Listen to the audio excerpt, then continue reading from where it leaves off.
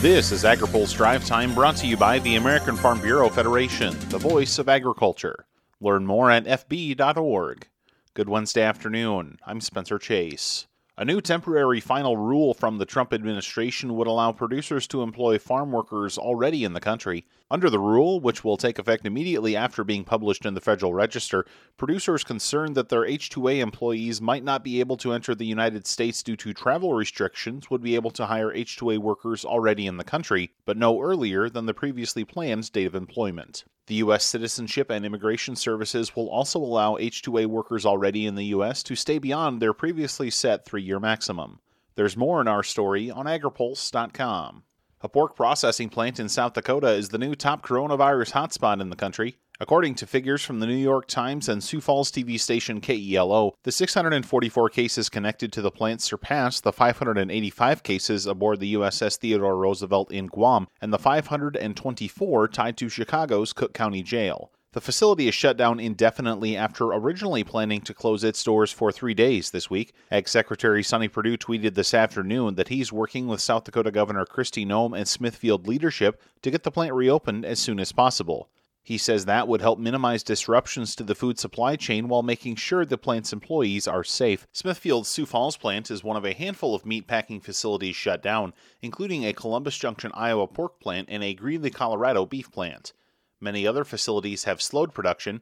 Ben Nuelle explored the issue in today's AgriPulse newsletter. His story can be read on agripulse.com.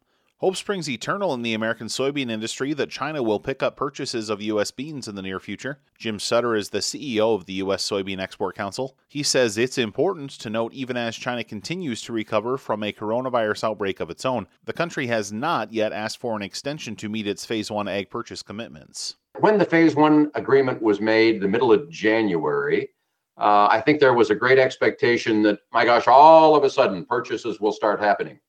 Well, there were several more things that needed to happen. And fortunately, those additional steps have been taking place. USEC took part in a global digital conference over the last 2 days. Sutter says the message he took away from the presentations is that purchases of U.S. soybeans could be right around the corner. So the purchases that China is making these days are coming from Brazil right now, because that's the market that is really trying to push out their crop. I think it was the opinion of the experts that we had both yesterday and today at our conference that by the middle of this year, and we got varying dates depending on the expert, but sometime between May and August, I think they were all honing in on those dates, is when we should see the Chinese move to the U.S. and start sourcing soybeans there.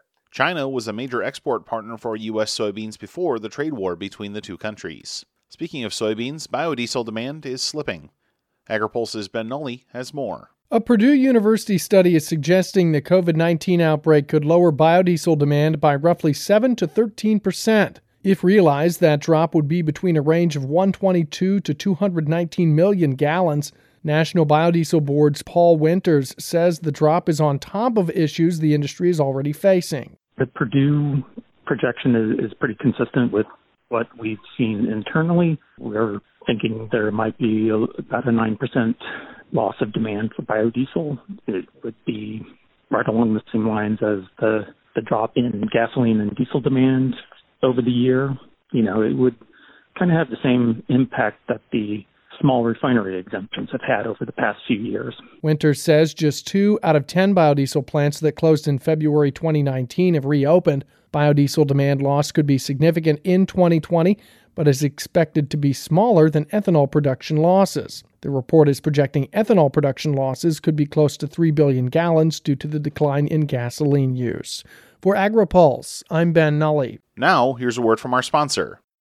The American Farm Bureau is closely monitoring food supply issues as we work together to protect our families, friends, and communities from the coronavirus. We are urging the administration to safely revise new restrictions on the entry of skilled laborers into our country. Farm Bureau is committed to protecting our food supply and supporting our members. Learn more at fb.org. That's all for today's Drive Time. For more agriculture, trade, environment, and regulatory news, visit agripulse.com. Reporting in Washington, I'm Spencer Chase.